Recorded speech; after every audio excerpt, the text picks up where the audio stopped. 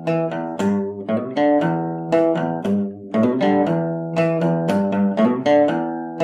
evening and welcome to ROM and the Regulator on Fifth Wrist Radio. I'm your host, Alex the Watch Regulator, and I'm joined by two of my many, many best friends in the whole wide world. I have Roman from Independent Thinking on Fifth Wrist Radio, and I also have Michael Woods from Appreciating Time on Fifth Wrist Radio. Good evening, gentlemen. Greetings. Love your radio voice, Alex. It's very smooth. It's almost like welcome to Smooth FM. Did you hear my voiceover stuff I did for Benoit's latest episode? Yes, yeah, very nice. Very nice. So he just sent me a script. He's like, "Can you record this audio?" I was like, "What?" I had no idea even what. I'm still not sure I have any idea what's going on. No, I love your voice. I love your smooth voice. I don't know what to make of this new Alex. This is interesting. Getting emails before the episode, before the recording, and now this really professional start. It's well, it's all going to go downhill. So it's the beginning of the end. Yeah. Well, I'm trying to keep Rob on track because it takes me so long to edit, as both of you guys know how long it takes to edit things. In fact, Michael, you must know the most because your episodes are normally the longest. But the less structure you have, the more editing it takes. That's why probably Roman's one takes the least amount of time. And Michael, because your one probably has as little structure as our normal one has, plus it's 4 hours long every episode, that probably takes the longest, right? Yeah, I don't know. I honestly, like, if I had to do them as often as like Roman or Charith or any of the other guys, yeah, I would have to definitely change the way I do it because, yeah, having to edit every week or two would be very time consuming. We definitely need to get an army of editors or something unpaid. Yeah, exactly. Interns. Yeah, can we get interns? I'd love to. We've already got one intern, but he doesn't do podcast editing yet. What does he do? He doesn't edit new reviews on the website, but he goes through and like tarts up the old reviews. He kind of optimizes them for SEO. I thought you were going to say he goes through the old reviews and expunges the ones where we don't no longer like, like the 1984 style, that Ministry of Untruth or whatever it was called, where you go through periodically and just purge the old records, Well, that's the thing. We don't have to do that because they're all user reviews. They're all equally valid. It doesn't matter how bad the reviews are because they're an honest user review, so it doesn't really matter. That's true. That is our credo. No censorship, just honesty. So it's been a long time since the three of us got together. One of these.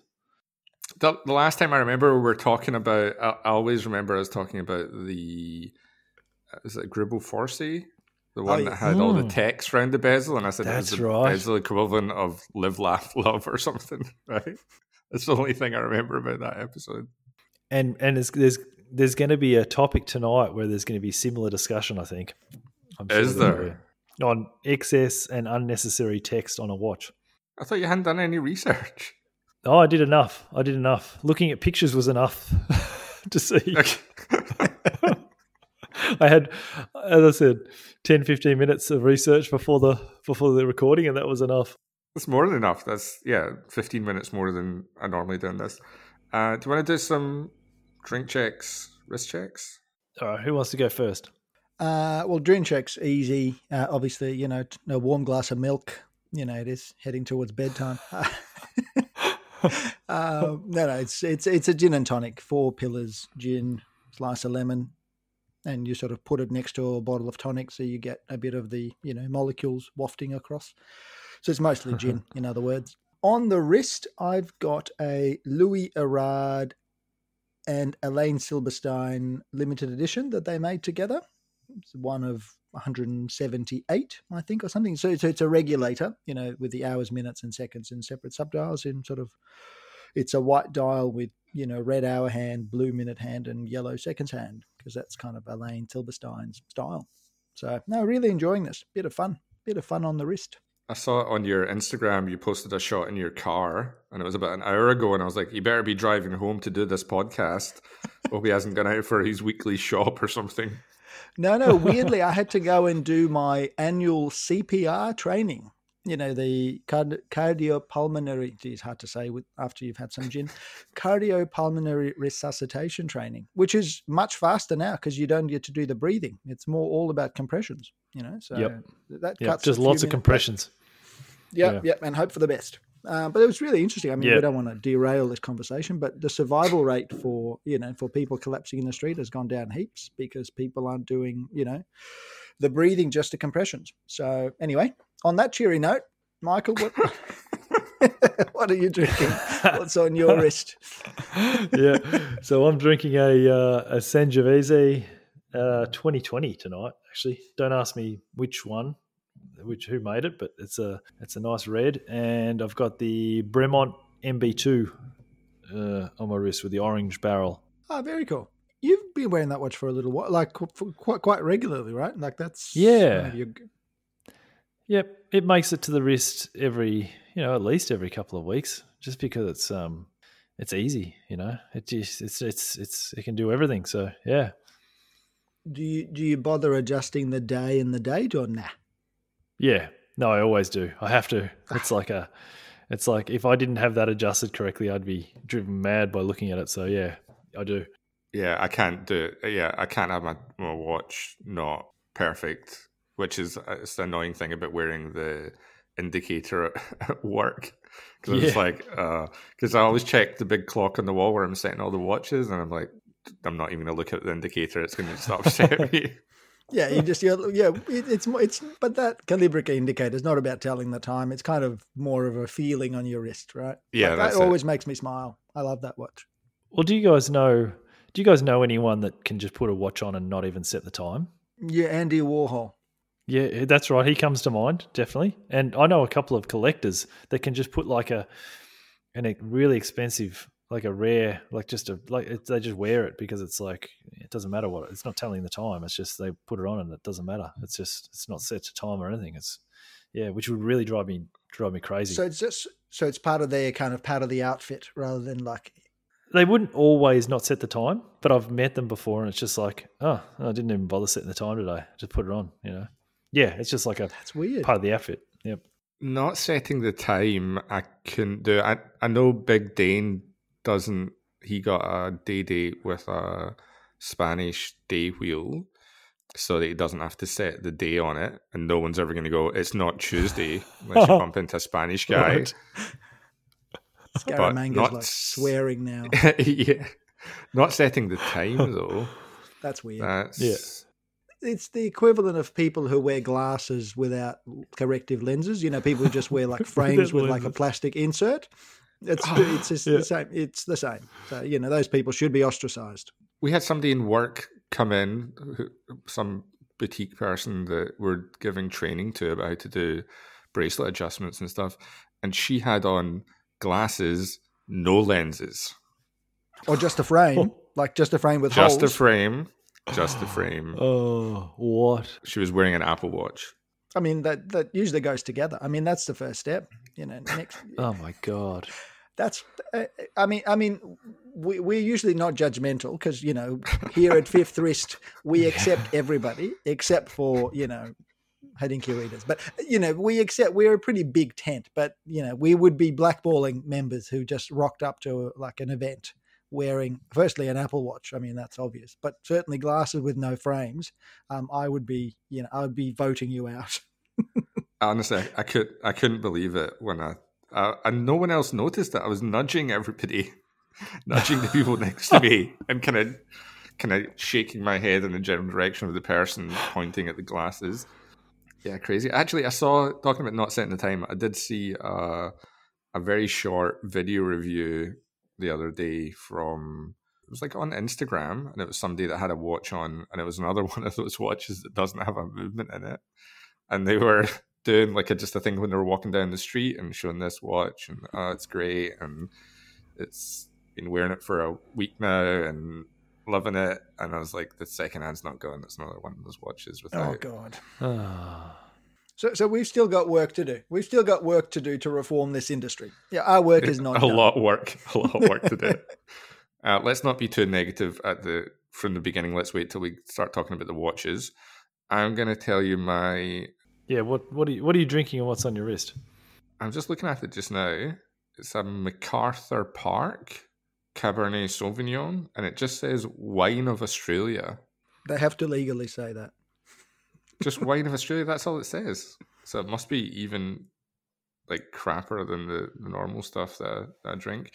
And I'm wearing my Seiko Tuna Solar, which you'll like this, Roman, because I met up with Vinny last weekend, the weekend before, to resize a bracelet for him. Mm-hmm. And I got one of his lovely tit straps, as you call it, Tell Your Time, one of those elasticated, what are they called? It is like the Marine Nationale style Yeah, straps. yeah, okay. Yeah. So lots of spring to lift and separate. Yeah.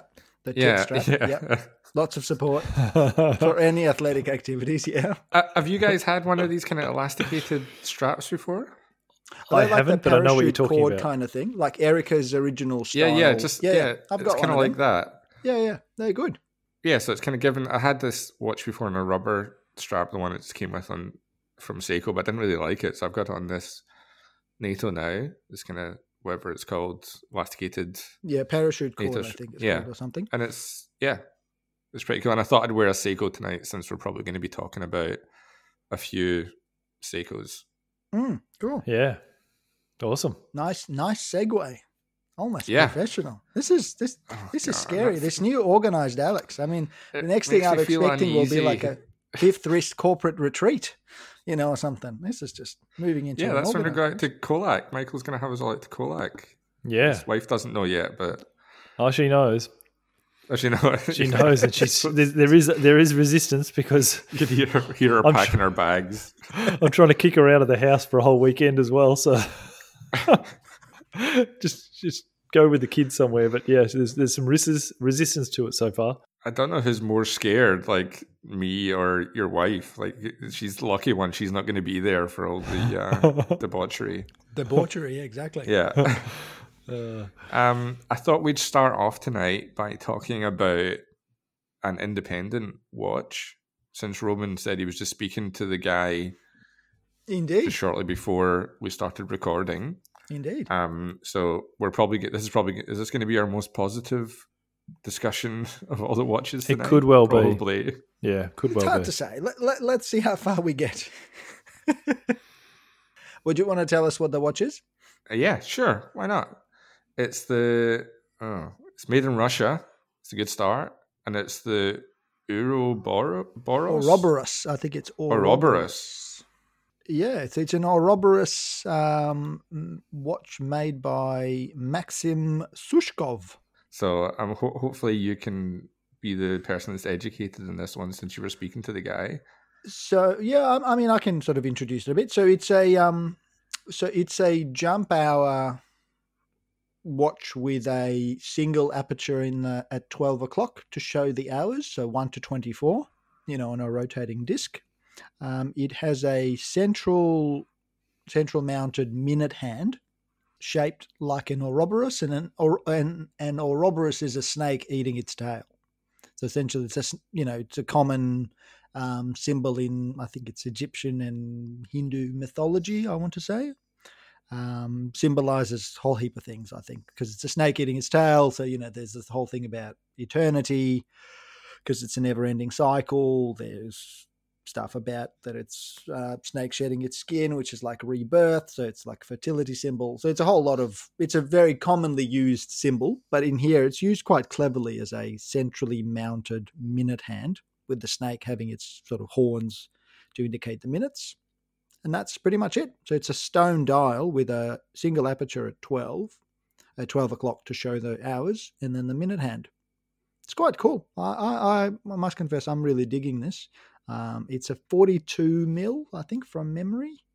42 mil steel or gold-plated case. Definitely avoid the gold-plated, obviously. That goes without saying. But steel, like the case is very nice. And then movement, I'm just I think it's an ETA 2893. Yeah. base. So you guys can talk about the movement. That means nothing to me. But no, it's very cool. What it reminds me of is some of the really like a Thomas Pressure watches of like maybe late 90s. Yeah, kind of right. unusual time indication. And, like I'm a big sucker for time, like unusual time displays. Mm-hmm. It's really cool. I have to say, like I'm really digging this. So I think there's only made in an edition of 8 pieces. And I was just speaking to Maxim. Now I think he's only got 1 or 2 left. I think he's only got 1 left actually. Now, weirdly, like it's so the watch itself costs, I think it was $2,700 US, which I got to say, like, I mean, we've recently had watches made in Russia. There seems to be a lot of creativity and major talent happening in Russia at the moment. Yeah. I mean Yeah, not just annexing Ukraine, but also making watches, which is always nice. Good, they're hello to all our loyal listeners. It's very cool. I have to say, like, I'm a big fan. Like, there's a little bit of, I mean, we could, I can go critical, but there's a few things that I sort of don't quite understand the connection between. Like the case back, for example, has some Hebrew inscriptions, and the case back itself has the design of a third temple, which is sort of in the Jewish faith. So it's a kind of a place of worship in Israel. It's an unbuilt place of worship, so it's kind of a thing that Jewish people really want to build, the third temple. I don't quite understand how it matches, how the Hebrew connection matches the Ouroboros itself, because I don't think Ouroboros is a symbol in Judaism. But having said that, like the stone, the dial is cut from a stone indigenous to Israel. I think it's called Eilat stone or Eilat stone. I think it's Eilat, named like the city where they dig it from. So I have to say, like, for $2,700 US, there's I'm totally tempted to buy this watch. I thought you might be, or the fact you were speaking to the guy. Well, I just messaged him and say, "Hey, Maxim, really enjoying this. Have you got any left?" And I said, "Oh, by the way, heads up, we'll be talking about you on the podcast." So he's from St. Petersburg, young guy. Yeah, like, it just one of those things you kind of go like, it's just exciting to see. Like, this is actually like a genuinely creative thing. I think he makes so he cuts the dials himself. He makes the engraved snake indicator. So most of the stuff is made in Russia, except for the movement and the crystal, I think. So, like, for $2,700, you can do, $2,700 US doesn't buy you a lot of creativity in the Swiss, in the Swatch, or, the other luxury groups, LVMH or whatever.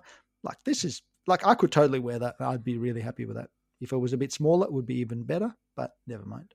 So it was designed by a watch journalist, and then the Maxim, he's the watchmaker that made it. So has he made other watches? No, he's made stuff with no, he has, because I remember flicking through his Instagram a while ago. He's made watches in collaboration with another Russian maker, HOD, Hod Russia. Watches who make really cool, like, Guilloche dials, and really cool, actually worth looking up, because I think I might have even messaged you, Alex, once with them going, "Are you ready to buy another watch?" Yeah, still paying off the Calibrica. So, and by the way, so we seem to be going down the Russian watch path, but there is a lot to like. I have to say, like, there is genuinely a lot to like about this guy, even if this particular watch is not people's particular style. It is, it would be polarizing. It's quite creative. Like, you got to say, it's quite creative. Yeah, I guess that's if they're only making 8, then it's a pretty small number of people that's going to be available for it anyway. So yeah, why not make it a bit polarizing? I think it's quite nice. From the minimal research I've done on it, I think I like the fact that he's done some making himself of the dial, and although it's hard to tell the time precisely because it doesn't even have a minute track on it, I don't think, and I'm talking to two guys that have indicator watches, so Yeah. I don't think it really matters that much. Like, you don't necessarily wear a watch all the time to tell the exact minute or the second even. But I like, he's obviously taken the 2893, which is like the 2892 ETA base, but it's usually got a 24-hour GMT hand. And so he's turned, instead of the hand, he's obviously just got a disc there that has the hours, which should work the same way. So you should be able to jump those hours back and forth as well quite quickly, like jumping a GMT hand back. Oh, that's like, I'm guessing. Yep. So because the 2893 is in a few different watches, like Breitling use it, I think, and it's usually just got an hour hand a GMT hand you can jump back and forth with. So. I think for the price, it's good value for what you get. So, yeah, I like it. Great insight, guys. How great is it to have an actual watchmaker and someone who's had some kind of education as well to give us all this insight? I'm just here like, what the hell is going on? It's the design isn't for me, but like I say, there's only 8 made, and I totally agree with you, Roman, about the whole just people who are doing something a bit different. It's like, I think it is to be celebrated for sure, and it's great. I found the guy's Instagram, and it kind of reminds me a bit of the Calibrica Instagram, where you can see, if you scroll down far enough, you can see the parts that they're making and stuff, and that's just always nice. You can see things on machines, you can see the cases, you can see the case backs, you can even see the buckle. It's just, the hands, it's pretty cool, actually. It's just another person to watch. And I remembered that HOD watch now you're talking about. It seems like there's lots of cool dials coming out of Russia that seem to be like incredible value for money. Like, it's something you would expect to see in a much more expensive watch, some of the dials.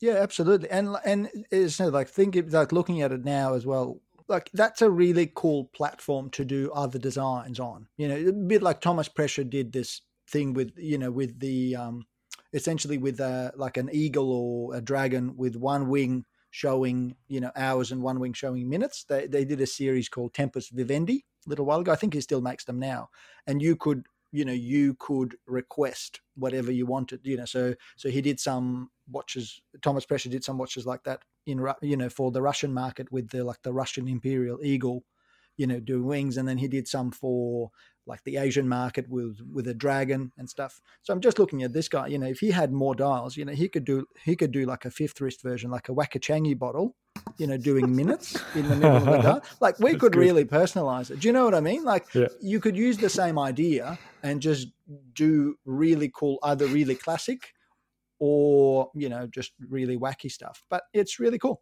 Like, I'm a big fan, I have to say. Yeah, he could take stones from different parts of the world and use them for the dials, and have the minute hand, make the minute hand in different forms for different pieces. So I think there's a lot to do there, and I think there's good value. I mean, it's nothing amazing, but it's I think it's quite daring. Like, it's a fairly out there looking watch, but I think it's cool. So yeah.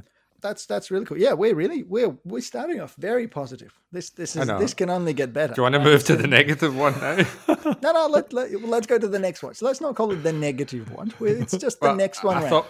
I thought we'd try and kind of balance things out. So I was going to go for the one that I thought that Michael's hinting at that he doesn't like, and I'm guessing it's the same one that if we talk about too much, I might get fired talking about. So is that the one you're talking about, Michael? Yeah, all right. Let's skip down the list. So let's go down to, where are we? All right. The Omega Seamaster Diver 300-meter America's Cup chronograph. Can I start off with some pretty much all negative? Yeah, I'll get the I don't know if I like it when Michael's negative. He's always so, like, he's the one that's always coming in and being like, come on, guys. Like, they're doing their best. Well, he hasn't finished yet. By the end of the review, he'll be wanting to buy it. Yeah, he'll talk himself around. Yeah. I'm just gonna tell you how it is. Like, this is like, all right, I'm gonna start off positive. I'll start off positive. The one thing I like about it at the moment is the bracelet and strap change system. And I think there's a lot of companies going towards an easy bracelet change system where you push a button and release the bracelet and put the other one on, whether it be a rubber strap or whatever. I think that's cool. And I think lots of companies will do it, and I think it'll be a standard eventually. That's the one positive. Everything else, I think, from me, it's just a big hunk of metal. I mean, if people are looking at it, first of all, yeah, there's a lot of colors there and all, and they've got rubber pushers, which is cool, but they've got this chrono lock system. Like, who has ever, I'm trying to remember knowing of, or even doing it myself, knocking a chronograph and starting the chronograph by hitting it off something. Like, there's actually like a little chrono lock. So in case you knock the chronograph and you don't, God forbid we start the chronograph at the wrong time. Like, I can see how it could, I mean, I don't know. If you're on a boat, maybe, but I don't know. I'm not a sailor. Maybe if we get some sailors out there to actually message, send in some messages or something to Alex. Don't send them to me, send them to Alex, and just tell him, have you ever worn a chronograph, and have you ever inadvertently started the chronograph when you're sailing, by accident? So you've got that. Then let's move to the back, shall we? That's great. We've got barrel 1 and barrel 2 written on the movement. It's almost like when you see some of those vintage watches where the watchmakers have actually like hand engraved little instructions for themselves for when they go to assemble the watch again. Like, this is where this screw goes, and you'll see little arrows over the movement. No joke, I've seen that. It's like it's hilarious. Like on some of the Rolex vintage movements where there's blue screws go in certain areas, so they'll put arrows for where the blue screws go and stuff. This one's just got barrel 1 and barrel 2 engraved on the barrel bridge. Like, the watchmaker, I just don't get it. That's just pointless. That's probably just telling the customer that there's 2 barrels in it, which does he really need to know? Like, what's your feeling on that, guys? Barrel 1 and barrel 2 engraved on the movement. Like, that isn't a new thing. Like, they've had that for a while now. Maybe they have. I just haven't noticed them. I think when this is like their kind of flagship movement. So they want to be able to, I guess, when they're selling it, and that's what they're trying to sell these things, it is an attractive movement, I think. I prefer the manual wind version that you get on some of the Trezor ones, but I think it's just a selling point where people, when they show people in the stores, and be like, there's 2 barrels, and then the person who has the watch and is then boring their friends on their yacht can be like, look, it's 2 barrels in it. It's just unnecessary. It's like, yeah, that's the stuff I hate, is where they have to engrave stuff like, look, there's barrel 1 and there's barrel 2. Like, that's just like, yeah, I can understand why they do it. It's just unnecessary crap. Like, I think that's the least offensive thing about it, to be honest. But I'm happy that you're fully embracing the dark side right now and just put the boot in. I actually think the movements they look quite nicely finished. Here he comes round. All right, and the quality. Start the chronograph now. Start the regatta counter now, because Michael's coming around. No, I haven't obviously worked on one of these, but the quality is probably good. But yeah, so I can't speak about the quality, but just putting barrel 1 and barrel 2 there is just, it's fucking hilarious, to be honest. But think about it. Now, because you haven't worked on it, but imagine you get this watch first time and you go, there's 2 barrels. Well, which one is number 1? Which one is number 2? Where do they go? See, they've solved that problem for you. I swear to God. I mean, I think if I work on that one day and I find that I take out the barrels and and on the barrel there's actually barrel 1 written on the barrel and barrel 2 written on the other barrel, I'll be just like, that's fucking it. I'm out. If they actually have gone that far, like. But what I would love to see is a watch that has 2 barrel 1s or 2 barrel 2s on it. You know, like that Rolex that had the 2 9s instead of a 9 and a 3. That's what we're waiting for, right? Like, and it's bound to happen, right? That's quality control world. See, I would buy one of those just to annoy people like you around. How come it says it's got 2 barrels, but they're both a barrel 1? Explain that to me. So you reckon the engraver that day was just like, he went for a lunchtime drink and he came back and was just like, fuck, I've just written barrel 1 twice on here. Yeah. It's probably more like the engraver probably said, like, no one's going to notice, right? This is going to sit for a while. It's going to be unsold inventory. Who is going to know? Yeah. Like my question is, like, you know, we could keep bagging this watch, and we will do so for the next 15 minutes anyway. My question is, who is this watch for? Right. So it's a like Omega Seamaster Diver 300 meter America's Cup chronograph. That's fine. Then on the back it says Auckland 2021 and 36th America's Cup. Right. It's not a limited edition. It's they'll make as many as they can sell because it says it's a special edition but not limited. How big is the market for these things? Right. In my head, these watches will only ever be collectible if they make just enough for the participants of the race, right? Make this thing in 3 or however many boats. I have no idea. I'm not a boat person, obviously, because otherwise they wouldn't let me into this country. That's a political rant for another day. Like, I don't know how many boats compete in the America's Cup, but imagine if they only made like 100 of these watches, right? And the only way you could get your hands on it is if you're on that boat. So if this watch comes up for sale on a second-hand market and you're into boats, you'd be like, that's awesome. That's a historically significant piece, right? They've put a date on a watch, and it's the same problem I have with all the Olympic watches, right? Like, once you put a date on the thing, and this is Auckland 2021, it immediately dates this watch, because if it's not sold this year, it's just going to sit in unsold inventory. You know, who's going to buy this watch in 2015? 2025. That's a good point. Do you know what I mean? Like, so I don't quite get why they make these things, and particularly make them as an unlimited special edition. Like, it's not that special. I mean, it's very special, but not in the way they intended it to be.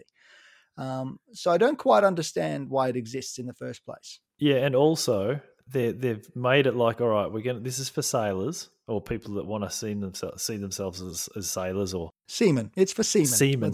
God, Roman, you never disappoint me. I was actually like counting down with my fingers there. I was like 5, 4, 3, 2, and then I was like, yeah, here he goes.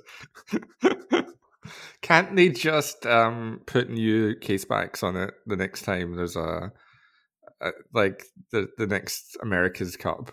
I had the same thought, like, how many people are, it's not like the World Cup or the Olympics. Like, the only real time that I know about the America's Cup is when I see a limited edition watch celebrating it. That's it. If I'm going through Chrono 24 and looking at old Omegas, that's the only time I really hear anything about it. But I don't actually mind the look of it, and this is probably going to be quite shocking, but I have actually seen one of these. Somehow I got to experience one in work. I don't know how that managed to happen, but I experienced one in work. And I actually quite like the locking mechanism. Why? And it's not because people accidentally hit the pusher and start the chronograph by mistake. I think it's more a water resistance issue. Mm-hmm. And I know, obviously, with you working for Rolex, they've only got one chronograph and it has screw down pushers anyway. But as someone that fixes lots of chronographs that have got water that have gone in through the pushers when people have activated it, either when it's been submerged, which I don't know how people do that, but more often than not, I think it's just water getting trapped in behind the pusher, and then they activate it before the watch is dried out properly and it injects water into the movement. So I actually quite like it, and compared to a chronograph with screw down pushers, it's easier to just flick it on and off rather than having to unscrew it. I don't like the actual look of the pushers, but I like the locking mechanism and the ease of use. But I don't like that it probably adds to the thickness, and I have an issue with all these kind of big dive watches, especially. I don't think you should really have dive watches that are chronographs in the first place, really. But all these kind of watches, they're all super, super big. I don't mind the regular Seamaster 300 professional non-chrono. I think that's probably as big as I would go for an Omega dive watch. But all these larger size ones in Planet Oceans and stuff, they're just all far too big for me. I don't think they need to be. And, you know, they've got that knurling around the pushes. I just assumed they were lockdown pushes, screw-down pushes. So I know they look like that. Yeah, Yeah, so I what's hate the it when point of that brands do knurling? that? Yeah. There's a few... There's quite a few older Omega Seamaster chronographs that have that same look to it. And you even get it sometimes on Tissot's... I don't think on any Longines, but certainly on some Tissot watches you get that same look where it looks like you would screw them down. But yeah, but I don't like the look of them. But I like the actual feature, and I don't mind the color combination stuff on the dial either. It's not an offensive looking dial, but I just all the America's Cup stuff. I just wonder, would they have been better just releasing something that with the same kind of color scheme without all the America's Cup stuff on it? But they probably will release something similar. And what's with the helium escape valve? Like, it's like they've made a dive watch as well. Like, they've just said, we're going to, this just in case you want to go diving and you need it. Like, a helium escape valve isn't going to be used often. Well, sometimes it's for you professional fall off the divers. Boat. You know, sometimes you fall off the deck and, you know, and it's so heavy. That exactly drags you down. Exactly. It drags you down. You're going to go down deep. Yeah. Well, you'd hope so. If you're wearing that, I mean, there's no rescuing you. So with that on your wrist. So what we're saying is this watch is eminently fixable, right? With a few tweaks, they could make a really nice watch. Actually, that could be like a new segment we do on the show. You know, how do we fix a watch? But I agree with you, I just wish they'd Michael. come to us first before they released it in the first place, and we can tell them all the things need to change before they release the watch. Or just make it really just make it hyper limited. So people, the 10 people in the world who actually really would get off seeing this watch and going, oh, this is a must have. Like, make it exciting for them to buy, and the rest of us will go, oh yeah, look, it's good that those people got their, you know, the 10 watches or the 20 watches or whatever. I agree with you, Michael, on the strap changing system. That's a winner. Like, that's a really cool thing. I don't know, Cartier does one, Vacheron does one. More and more brands will do that, and that's really good. That's the way to go. Like, it sort of seems weird that these, you know, luxury watches get sold, and then they sort of let the end users just completely mangle them with screwdrivers and whatever, pen knives or whatever people use. So that's quite cool. So I think I kind of agree with you, Alex, as well on the thing. It's kind of an inoffensive, kind of cool looking watch. I'm not in love with the counter's weight on the seconds hand, but you know, that's, I'm sure, some sort of I don't like Omega thing. And there are precedents of other companies making, you know, watches for, you know, for particular nautical races. I think Vulcane made one a while ago, like Vulcane Nautical. They made a limited edition series. I think it was called like the Trophy or something like that. There was only 100 of them, right? And I think their thing was that one of those was given to the winner of the whatever race it was. I don't really care. You know, like, so if you're a winner, you got one of those 100 as like a thing. And then the other 99 were available for punters to buy. And I can see like 100 watches you can sell, like 100 of these Omegas you can sell. I'm not sure how many thousands they're projecting they'll sell, but let's hope they move before 2021 ticks off, because they'll need to start designing the next one. I'm just thinking, many years. This, like, if I was to buy something in this field, a watch, a regatta watch, but I would go straight to the Yachtmaster 2. Like, it's the Yachtmaster. The Yachtmaster 2. What's that? It's not a chronograph, though. Is it not just purely a... This is the Omega's a chronograph, and the Yachtmaster 2 is a countdown chronograph. So you can actually program how many minutes you want to count down on the Yachtmaster 2, and that's a real regatta watch. Like, so why would you go and buy the Omega if you can just go get the Yachtmaster 2? Like, it's weird. I find the Yachtmaster 2 one of the most hideously ugly watches ever known to mankind. If you look at the steel with just the blue dial and blue bezel, steel, blue bezel, white dial, blue hands, that's sensational, and it's probably a similar price to the Omega. I've never disagreed with you so much, and the movement is sensational too. It's just spectacular. It's a real complication.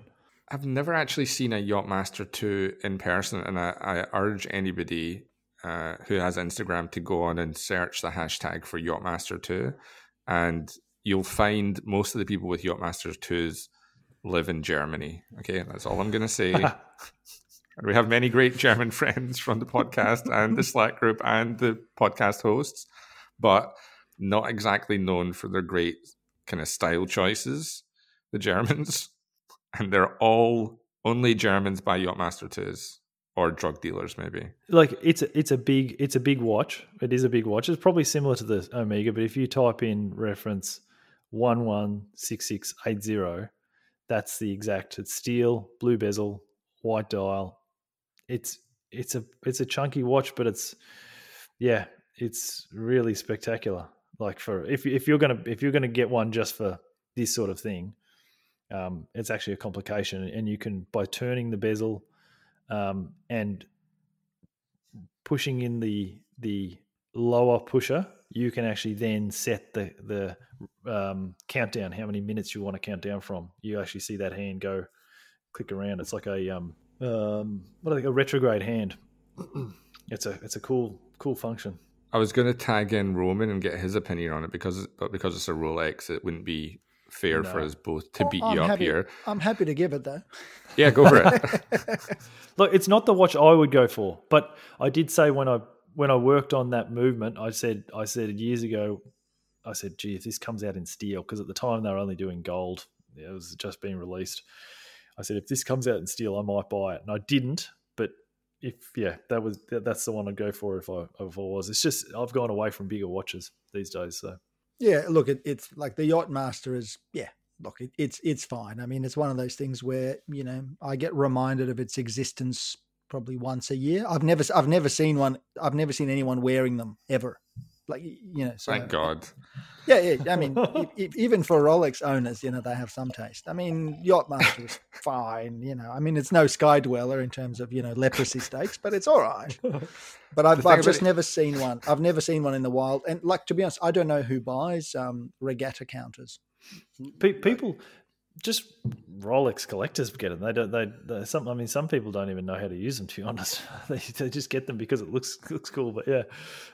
When you were saying who buys these, I was thinking about it, and that's why I was thinking about the Yachtmaster 2 and thinking I know a lot of people that have bought these, and they're not sailors. They don't. Yeah, some of them didn't even know how to use a thing. They're not even seamen. That's right. Yeah. The thing about the Yachtmaster 2 is sometimes you actually do see them in Rolex boutique windows, which tells you all you need to know about the desirability. Yeah, they're not if as you can desirable. actually buy one from a shop, it has to be hideous, pretty much. And maybe you have to buy them to get on the list to buy something else. If only they showed the mechanism under the dial, that would actually impress people more, I think, because it's quite cool the way that works under the dial. That's actually when I think about it, it's the most attractive part of the watch, and people don't get to see it. But then that's the case for a lot of watches. So I can't believe we're talking about an Omega and then we ended up in a 10-minute review of the Yachtmaster. Well, that just shows you how captivating this Omega is. That it made us think of immediately of self-harm and Rolex. I mean, it's one of those things. Well, I know Rolex didn't put barrel 1 and barrel 2 on the movement. They probably still can't decide which one is which. They're probably still deciding which one should be 1, which one should be 2. I mean, they're going to change very slowly. It's going to probably take like 11 years for Rolex to come out with a new iteration of the movement. At least Omega is stamping. Well, I'm imagining stamping. I don't think it's hand engraved. Can you imagine? So, anyway, that's fine. I mean, we should actually say that, if whoever's listening to this show, and somebody must be, if this watch really speaks to you and you're seriously going to buy it, I'd just get in touch. I'd love to know. It's not I'm not even joking. Like, I'm genuinely interested, like, what exactly would attract somebody, like a potential customer, to this watch, because I can't kind of think of who this would be pitched at as a non-limited edition, really highly specific watch tied to a particular event in New Zealand. Like, I'm genuinely like, please get in touch. It's not an intervention. We want love to hear. Yeah, exactly. We want to evaluate how much of a seaman you are. there's so much time between episodes of doing a show with both you guys, and obviously I forget just the absolute nightmare that it is. Let's talk about some Seikos. We've got a few Seikos, which we never really talk about Seiko on any. I'm trying to think, and certainly modern Seiko, we never really touch on it on the various. Well, they release so few watches a year, so few different models. It's just hard to, sometimes they just pass you by. Well, that was the thing. As soon as I started to look for new watches to talk about, and I went to the great source for all brand press releases onto Hodinkee, and eventually at some point I just had to stop. So I went through and I was looking at all the new watches released since the last show I did with Rob, and there was just so many Seiko watches.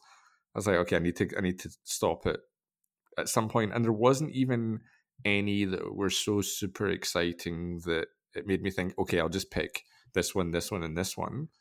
They're all just, quite not similar to each other, but just, I don't know, nothing super exciting about them. Yeah, I have a really interesting thing with it because Seiko is not really a brand, or Grand Seiko, not a brand I follow with any kind of dedication. I sort of play this little game with myself. Whenever there's a Seiko or a Grand Seiko listed, I try to guess the price of the watch before I scroll down to the end of the review, and I never get it right. I am either, just you pick a thing, like whatever model we pick, and I'll look at it and go, oh, that's really cool. It's probably $500, and it's like 50,000. Yeah, like one of the watches today. That's or what I happened look at tonight. something and go like, that looks terrible. Like I'm like, oh, that looks exactly like a watch you used to be able to buy at, insert a cheap Australian jewelry brand, Prouds or Dunklings or something, and it'll be like $38,000. And you're like, Yep. what? Yep. I was good. So it's not just me. So, and I'm sure there's passionate Seiko collectors out there who are yelling and ripping headphones out of their ears or whatever. It's just me. I don't quite get the style or the minutiae of the design, but I always have that problem, like that. I just can't place them in the pantheon of watches. Just by looking at them, I can never do it. Yeah. See, occasionally I see some of the lower priced Seikos, and I actually really like the designs. Yeah, I tried one on the other day, and it had like, if you look really closely at the dial, like it's a blue shimmering sort of bluey grey dial, and there's actually stingrays on the dial or something. But the rubber strap was like a silicon rubber strap as well. The crown was positioned at 4. It was fantastic. Like I could just wear that watch. It was just beautiful. But then I look at Grand Seiko and the prices, and I know some of the finishing is really good, but the price doesn't match. And I don't know, I can't remember who it was. I don't know if it was Scaramanga was going on about it a bit, how he does it. Yeah, and I've heard him say that a couple of times, and I completely agreed with him. I think I just don't see the value in some of the watches. And I have tried a couple of Grand Seikos on. I remember trying one on in New York last year, and it was actually, the design was quite nice, and the dial and the hands were beautiful. But then the price, it was like, oh, the movement just wasn't up to that. Like I looked at the movement and thought, if it's just, I didn't expect it to be that much. I think the price just doesn't match. So sometimes I just don't know. I just don't see the value in Grand Seiko. I like some of the lower valued or lower priced Seikos. I think they're great value. Yeah, let's start with the cheapest one first, and then kind of work our way up from there. I think that's interesting what you said about the not being able to guess the price of it, because I've just done it now while you guys are ranting away there, and I was well out. So we'll look at the 1959 Seiko Prospex Alpinist recreation. SJE 085 for those playing at home. Limited to 1,959 pieces. I didn't know there was an Alpinist before the famous Alpinist that you see all over Instagram, which I really is one watch I did not like the look of at all. It's up there with the Yachtmaster 2, in my opinion, the Alpinist. But they're very popular. But this one just kind of looks super, and it's on a bun strap, which makes it slightly more interesting. But it just kind of looks like I don't know, like a $600 looks like a Seiko Tissot 5 or something. Yeah, it looks like a Seiko 5.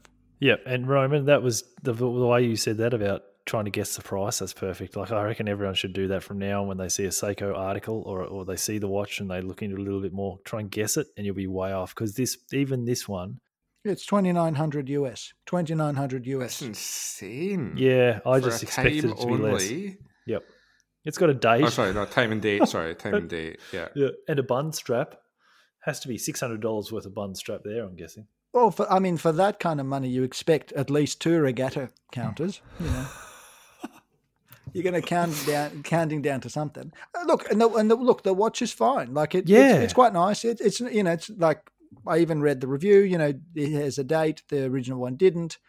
Like it's fine. Like the watch is quite nice, but for this, if I saw that on somebody's wrist, there's no way I would have guessed that they paid $2,900 for it. No, and I understand that's not the purpose of this watch. Yeah. Like price doesn't relate thing. It's just not for me. And the other thing I'll do a mini rant on is, can we stop talking about limited editions of 1,959 pieces? That's not limited in any kind of thing, right?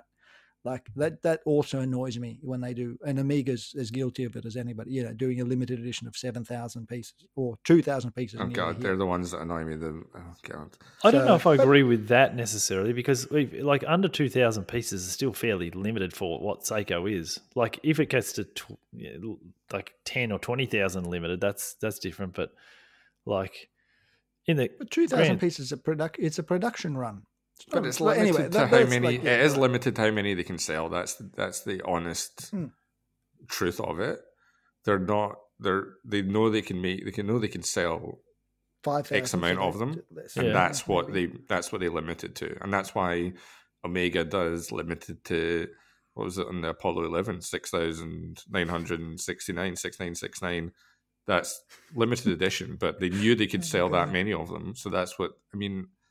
It's not, you're right. For bigger brands, that's not many. Like it's like that's not a big number. That's the thing for Seiko or Omega. That putting a few thousand on limited run. That's considering how many they would potentially sell. That's still limited. That's what I see anyway. Like, but that's not making $3,000. $3,000 for this. Yeah, like, I'm not buying it for that. It's limited. They're limiting it themselves because. And I know probably they'll sell them all out, but yeah, they are limiting it themselves. Yeah, I like the size, 36.6 millimeters. But the bun strap makes it look much bigger, though. So, and I know the original one was, I think, released on a bun strap. But even the guy in the review says, "Well, you can just take the bun strap off." In the review, which I thought was quite interesting. He's like, yeah, no, on a bun strap, yeah. But the advantage of a bun strap is it takes that crown doesn't dig into your hand or your wrist. It, like if you've worn a good bun strap, it's a lot more comfortable. No wonder it's like 5 inches away from your wrist. It shouldn't dig into your wrist.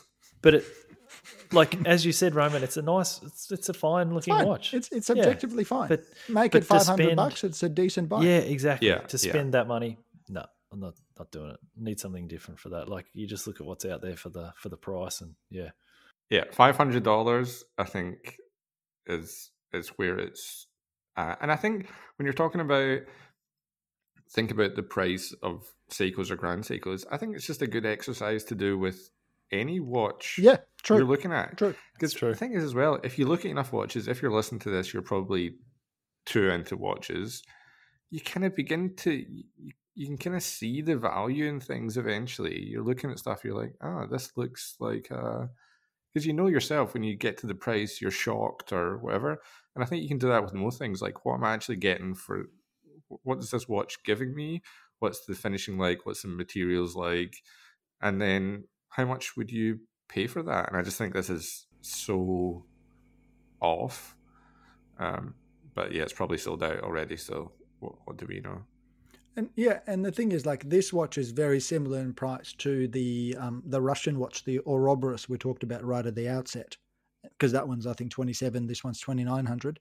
And like in my head, I can see, and I'm sure that watch is less well made, just in terms of quality, but I'm definitely much more excited about paying $2,700 if I was to buy it for that piece than pay $29 for this. Like, it just doesn't, doesn't. Well, work for how me. much was our indicator?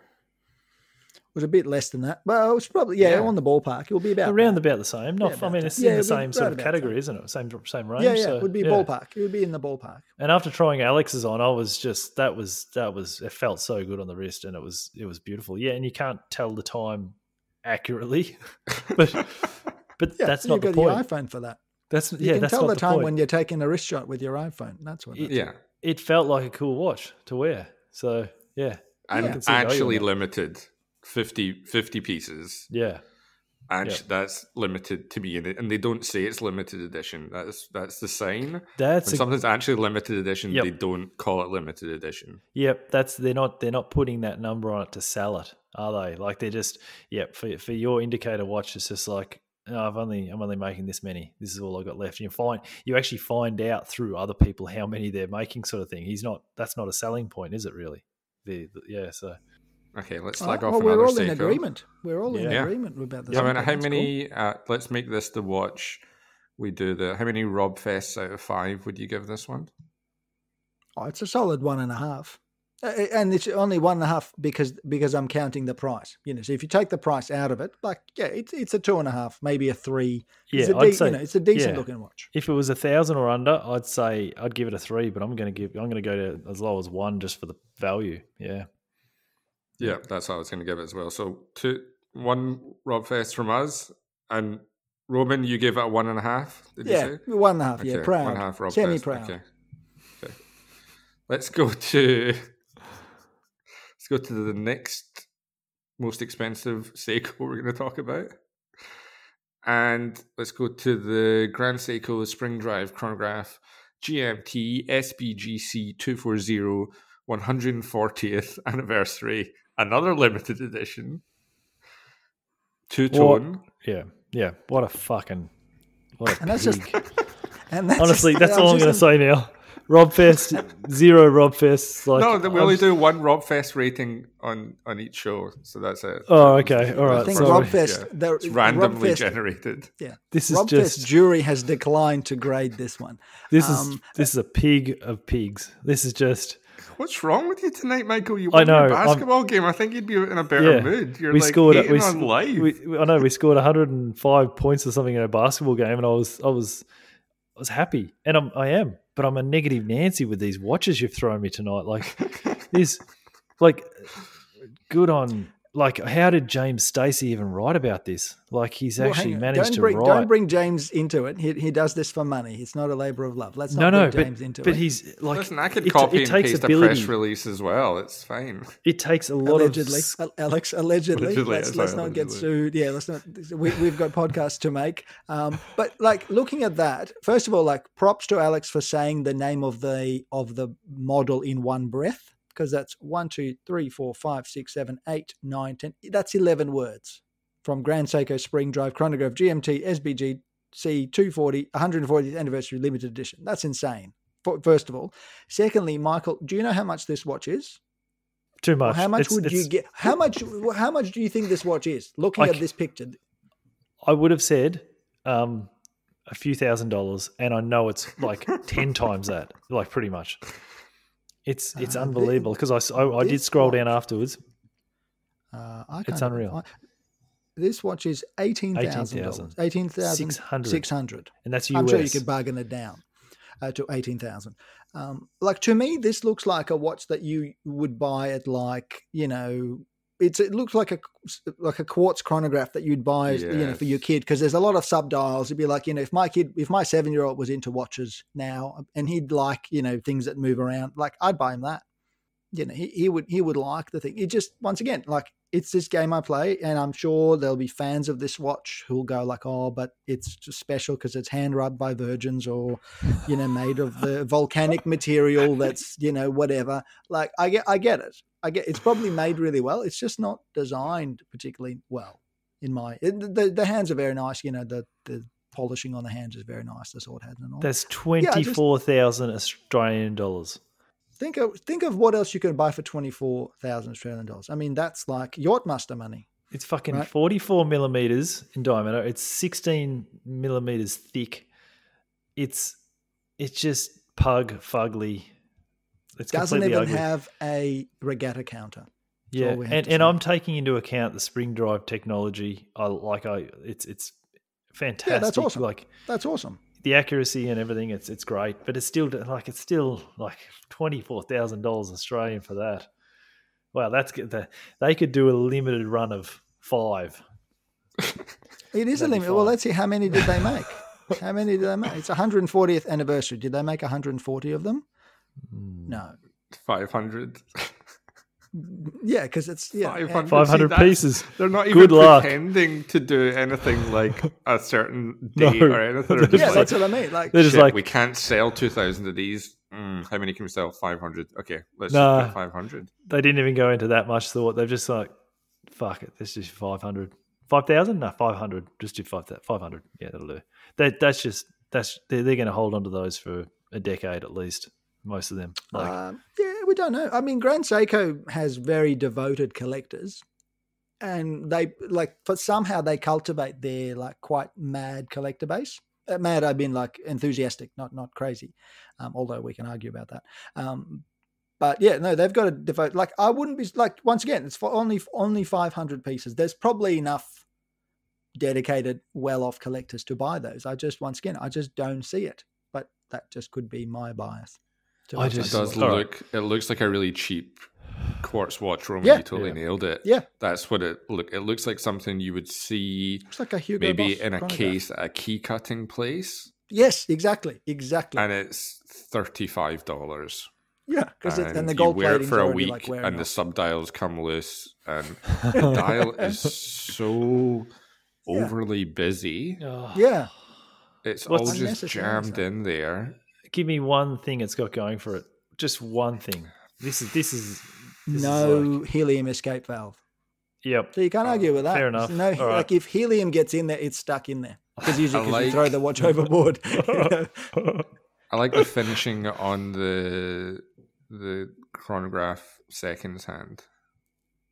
Yeah, the hands, like the finishing on the hands is nice. Well, you'd bloody hope so for 26 But grand, wouldn't you? especially the bezel's gold, the pictures are gold, the hands and the hour markers are gold, but then the case is just steel. The bracelet is just steel. It's not two-tone bracelet.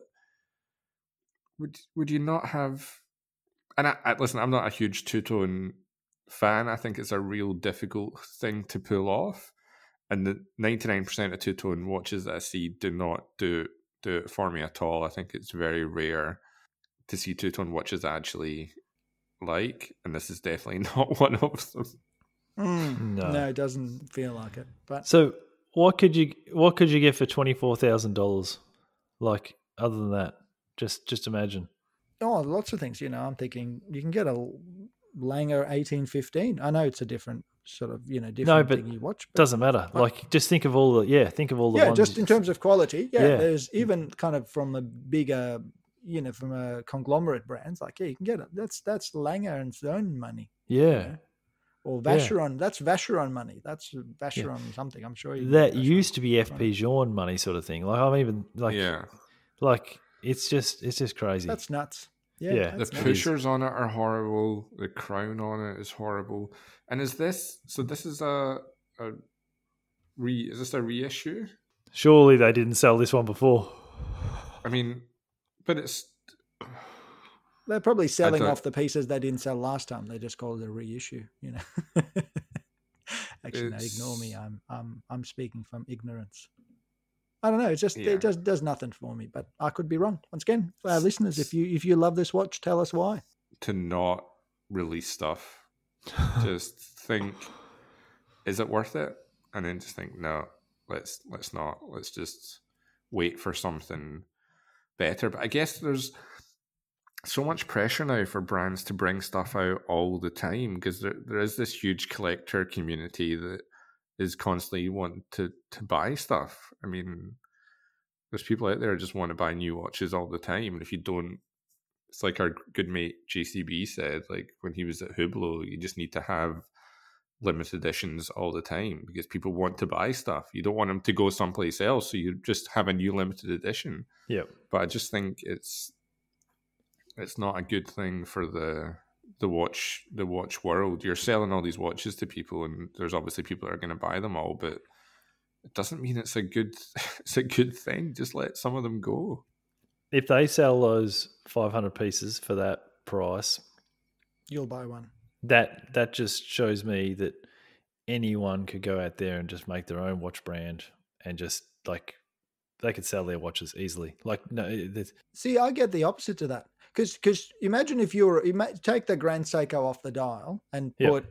You know, whoever put like if you're an independent watchmaker, let's say you've made this with your own name on the dial, there is like zero chance you'll sell any of them at $18,000, right? Do we kind of broadly agree? You know, if it was, you know, insert 100%, yeah. There's no way you. It doesn't even look like a Grand Seiko. Yeah, like you said, it looks like a cheap quartz watch. You take the Grand Seiko on the dial is almost kind of jarring. Yeah, I actually really reckon if you put an independent name on the dial, you'd sell it, and you wouldn't have to change it, even if it was ugly. Like the fact that it's, I don't know, man, it's just got not for $18,000. Well, can we go on to another Seiko as part of the Seiko extravaganza? Okay. This is the one we really like. I look forward to somebody actually tuning into this. I'm going to make this the Seiko episode, but I look forward to somebody who actually likes Seiko tuning into this and being like, why are they so horrible? Well, Benno, I just did one with vintage Seiko, so this is good. This is like undercutting that. Let's go to another 140th anniversary limited edition, the Seiko Astron SSH 093, which looks, if the other one didn't have Grand Seiko on the dial, you would think these would be in the same kind of price bracket or the same. I know you'd expect to see these two watches side by side in a shop window. Yes, in exactly. A shopping centre. 100%.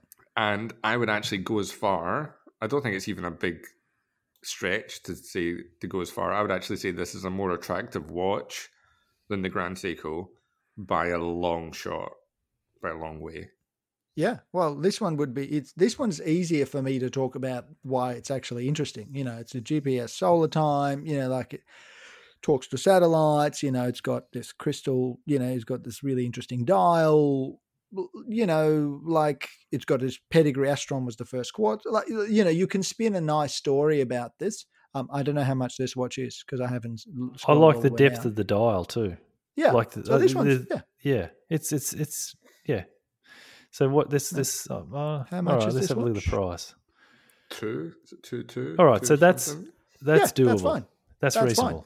For what it is. I think that's a good buy. Like if you're into quartz watches, if you're into like, you know, talking, if you want your watch to talk to satellites and synchronize, and you're into the whole history of, you know, quartz watches with the Astron, like that's actually solid. Like I wouldn't buy this because that's not really my bag, but I would totally be interested. And somebody showed me this at a watch meet, like interesting hands, you know, like I'd totally talk to somebody about this, get really into it. Totally get this for $2,000. Goodbye. You could recommend it. Yeah.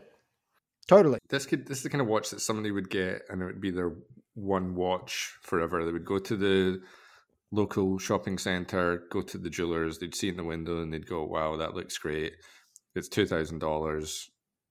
This is like an expensive watch. This is my one good watch. And I don't think there's anything really, I don't think it'd be a bad choice. I agree with Michael, like the depth of the dial. It's not, the other one, it was just, everything was just chucked in there. The subdials and everything are kind of seemingly well placed out. There seems to be more quality there. Like it just looks like it's more quality on the dial, doesn't it? Even though it's not, it looks more balanced, even though you've got like a date at between the 4 and the 5 and is that a 24-hour time there as well? Yeah. It still looks balanced. They seem to just hide in there almost. But yeah, that depth is a lot nicer than the other one. Quite like this one, I have to say. I'm actually really digging this. Yep. Is the Seiko and the Astron, is that positive. Kind of floating? It looks, or is it on the inside of the glass? No, it can't be on the inside of the glass, is it? But it looks like it's it's kind of raised up off the dial. I guess maybe the same as the subdial rings are kind of lifted up. Yeah, I think there's like a crystal, the dial plate underneath the hour markers is like a little glass or crystal thing, and that's where that's printed on. So I think that's why in oblique light it sort of looks like it's floating. That's really cool. That's actually like a genuinely cool watch. I totally play with one of those. Like, Yeah, I it doesn't like this. look cheap as well. I think the other one, the Grand Seiko, looked really cheap. So it's crazy how you can go so far wrong. I guess that's that's got to be a huge issue if you're selling two watches. One costs 10 times as much as the other one, and the cheaper one looks substantially better. Like there's something gone wrong there. Right? And that's essentially what you're saying, because it is 10 times more expensive, the other one. Like that just doesn't make sense. Yeah, I mean, it makes sense. I think there's with the spring drive and everything, but the value isn't there for me. This one, there's a lot of value. This is cool. I like this one. Yeah, we're actually getting positive as we go on. No, wait for it. Let's go to the most expensive. Which really, I was waiting for this. Surprised, Alex. Yeah. Like this is the one where me. I looked. I couldn't tell. I looked at it and go like, it'll be like $4,000 because it's a Grand Seiko. It'll be 4 or 5K. I was thinking closer to 10. That was my guess. And because first of all, I didn't know the metal it was made out of. That and that's a big difference. But I was looking at the case finishing, the dial and the hand finishing, and then when they talk about trying to balance the weight, so the center of gravity, they've tried to set the center of gravity so it's as low as possible to the wrist, to the back of the watch, so that it feels like it's not top heavy. Like they've done a lot of work and put a lot of thought into how it's even weighted on this watch. But then I saw the price, I was like, what's going on here? And so I what realized is the price? It's it's $59,800 US. That's US. Yep. Let's tell people the watch we're talking about first before we get totally into it. It's a Grand Seiko SLGH007 high beat tree rings. It's good. You got to take a long breath before you start saying it's a Grand Seiko model. There's too much there. When you were talking about $10,000, Michael, I thought if it was steel, obviously it's platinum, but if it was steel, I would have thought it would be like an $8,000 Grand Seiko. Yep. And I wouldn't pay $8,000 for it. You'd pay like 5 used or grey market or whatever. Exactly. But it could almost be that Alpinist. Exactly. Boon strap. I'm going to put this is on a different level. Like if you really look at the case finishing. Yeah, but from a distance, I'm saying on the wrist, if you put in a boon strap, couldn't tell. But watchmaking is about those details when you get closer, isn't it? Really, like the value. And if you look at the movement of this one, it is really nice. Like you'd hope so. This looks like a really high quality watch to me in every way. I can't fault it for quality with the everything, the case, the dial, the hands, not necessarily design. Like design doesn't blow me away or anything, but just the quality of the finish in the case, hands and dial, and then the movement as well. It is spectacular. But if they did it, I'd like to see them try and do this. I know maybe they have done this sort of in steel at some stage, a version of it. I haven't really got into Grand Seiko much, but yeah, when I see that price and see that it's because it's platinum, limited edition of 140 pieces, I think they're going to sell it. Funny enough, even though you could get some of the better independent watchmakers, you can get some of their watches for that sort of price. We're getting close to that. I think they're still going to sell this. This is a platinum limited edition and it's high quality. I think they will sell. Have you got that page open? Yep. At the moment, have you? Yep. Have I look at so we're looking at the Hodinkee article for folks. Yes. If you can find the picture of the movement that they've got up there, that movement's dirty as anything. Yeah, I saw saw that, that, but that could be it's either crappy pictures, but even if you look at just, the kind of the beveling on the thing where just above it says Grand Seiko, if you look at the edge there, like that's really uneven. Like that polishing on that is really uneven, really crappy. I'm going to zoom up. It's yeah, and there's like dust I know and what there's you're talking crap about. on the thing. Well, there's a hair near one of the jewel holes. Like it looks like if you go past the Grand Seiko, that that ruby next to it, there's a little hair or something on it. Like towards the bottom of exactly.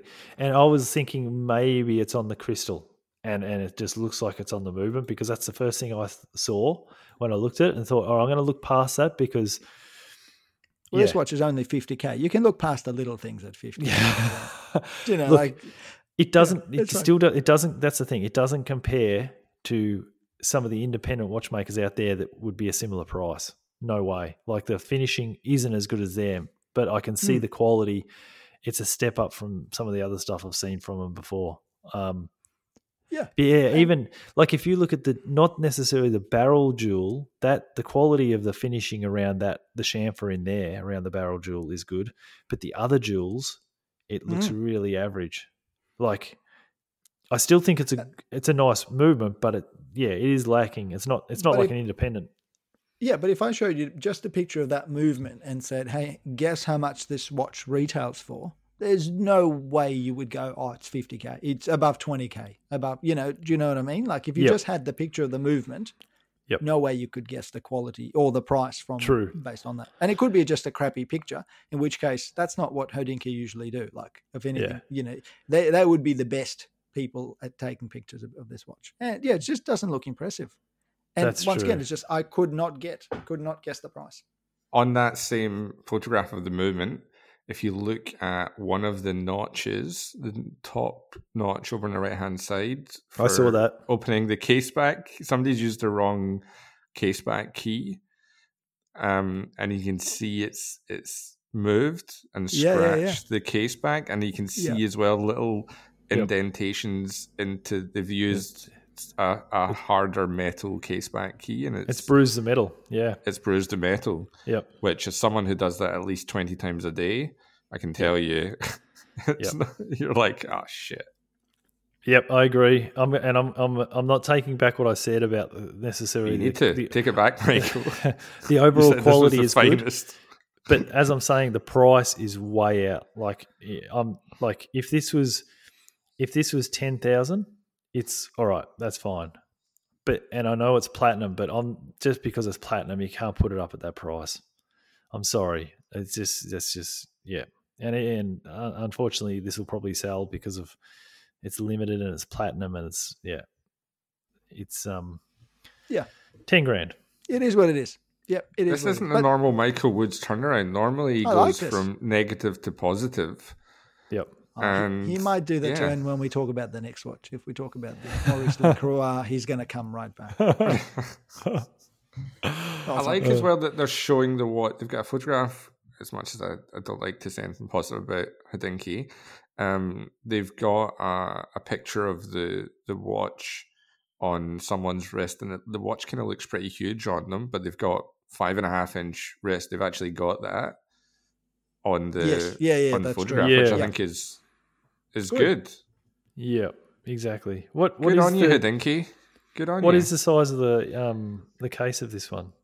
Because it looks quite big on that wrist, doesn't it? So is that a female wrist? I think it's a female wrist. Yeah. I think they're going for the female thing that's going about just now. Doesn't say they figured Come they're on, not going to Jack. sell any. So come on, Jack. Put the case dimensions. Oh, hang on. 40 mil. 40 mil case. Yep. Yeah. Okay. It's fine. We're never going to see one anyway. Yeah. Well, there's I mean, other for things. anybody... If you wanted to get one, get something similar from Grand Seiko in steel for $6,000 or something. Get all the same. No one will know the difference. That's right. Yeah. Oh, I mean, so what is that in Australian dollars? Like 80? Must be close. Yeah, 76, 77. Plus GST. About 76. can you imagine? You're talking about some of the better independents now, Roman. Like, yeah. Imagine you meet somebody and they show you show them your grain Seiko and they show you their MB&F LM101. Yep. And you go like, oh, look, about the same price, eh? Oh, okay. Good. Yeah. I guess the person that would buy a watch like this, 140. They would never wear an MB&F, right? It's just, this is so kind of under the radar. This is when we talk about kind of stealth wealth watches. This is kind of has to be up there in terms of no one would ever suspect that you're wearing a watch of that value. And I'm guessing people that buy this watch don't want people to stare at their wrist like people do who wear an MB&F. I mean, I suspect the way you'd sell this watch is you'd find somebody who really appreciates, the Japanese aesthetic, and then you could really sell them sort of just, you can really convince them about, the craftsmanship of that special dial, that it looks like the rings on a tree, and and there's one craftsman who hand polishes the hands, and you can probably weave something. I mean, I'd imagine if they only make 140 of these, there'll be probably one or two people in the factory who actually put these together. Obviously not the people who are opening the case back, but probably somebody a bit better than that. You could probably spin a similar story about this is made by the loving hands of the craftsman, but it would be a tough lift, at least. I could easily talk to you about the MB&F and why that's worth the really expensive price tag. I'd find it really difficult to talk about this one with the same level of enthusiasm. But we're talking price ranges. You could almost go. You could pretty much go out and get something from Christian Lass or Rexepi. Like, sure, a couple of Skydwellers. Like. That's my benchmark. I'm thinking of like Rexep or Christian Lass. Like, for that money, like that's what you're talking, really, aren't you? You get money back. Christian Lass is 50,000 Swiss francs, which is true. And we should tell all our listeners, go if you can afford to buy an independent watch. Like, Christian is like a major talent. Definitely go buy one of his now. Definitely. That's where this Seiko just doesn't make sense to me then. So, yeah. You loved this watch about 5 minutes ago, Michael. The more I look at the movement now and the specs and stuff in it, the more I think somebody's had to open this and fix something and close it back up again. Like, somebody's been there and they're like, we're about to send this watch to Hodinkee. Oh shit, it's not working, or there's a case clamp screws come loose or something. Somebody quick open it up. Oh, little Jimmy, the watchmaker's not around. Oh, okay, just open it up. We can fix Jimmy. It. I've done this before. I did this at Baselworld 98. It's fine. I can do it. And they've opened it up and they've got dirt in the movement and they've buggered up the. I reckon it was like a job for Gus Grissom at like CSI Miami. It was like forensics. There's like a crime scene in there with fingerprints and stuff in the movement. They're like, just bring them up, and we can get some latent prints of the watchmaker off the bridges. Actually, yeah. If this came in, if I was doing diagnostics on this and it came in for warranty or something, I'd be like, nah, warranty denied. Third party intervention. Like, this has been in a shopping centre or something. Yeah, exactly. Like, opening it with the wrong. You'd call it unauthorized penetration. That's what I'm saying is I like the look of the watch without the price. Like, it feels to me like a lot of the brands, as soon as you put platinum in there, all of a sudden they can just go, fuck, let's just put the price through the roof. Like, everyone knows platinum's the best. We can just multiply it by 10, the price of it, pretty much, and people will still buy it. That feels to me it's like one of those. Like, if as soon as they put platinum in there, it just goes ballistic with the price, and I just don't see the value in it. Yeah, if you want a platinum watch that's handmade, go talk to David Walter. He'll make you a platinum watch. Probably cost you less than this. Yeah, exactly. And I bet you he'll wipe his fingerprints off the movement as well. But you might have to pay extra for that. And cheers to David, who's an amazing watchmaker. So anyway, so we're not. So love all the three little of us are not shout impressed. outs to all the previous guests. This is when I look at your show notes, Roman. It's like a shout out to. It's always like our good friend Max Busser, our other great friend Christian Lass. There's like always 10 people You love to drop names. Yeah, totally. Because this sort of watch makes me really angry. Because it's like it's $59,000, and you're like, for 59 grand, like we can, between the three of us, can name 15 people, 15 watchmakers or brands who can make you a better watch with a lot more soul and a lot fewer fingerprints and crap around the jewel marks. Yeah, anyway, so that's all I'm saying. But once again, if you're listening to this and you'd completely disagree with us, definitely reach out. I'd love to hear the opposite side to that, like somebody who thinks this is definitely worth 50 and they've underpriced it. Like, I would have paid 80 for that. Get in touch. I'd love to hear that. I guess that's the thing as well with big brands. Like, they're always going to be working out. They're always going to have some accountant there who works out the most they can charge for something. And I think that's obviously where the platinum thing comes in as well. Like, why do we make this in platinum? That way we can get the maximum profit. We can charge the maximum amount. And I think that's the big disconnect between actual watchmaking and then the kind of business side of things, where things can kind of go a bit off track about what they should be doing versus what they actually do. Yeah, because the price of platinum itself is actually... It's the same as gold. Yeah, pretty much at the moment. The idea, I think, is that platinum's harder to work with. So that's, it's harder to machine. Of course. So that's why the idea is you price it higher. But it's not to the, double or whatever some of the brands are charging. That just seems like a... Yeah, but also titanium is not easy to work with either. So it's like, and it explodes. But I think that just because platinum is seen as precious, it's like they can just charge so much for it. Like, I know it's hard to work with, but all of us are hard to work with. We don't charge platinum.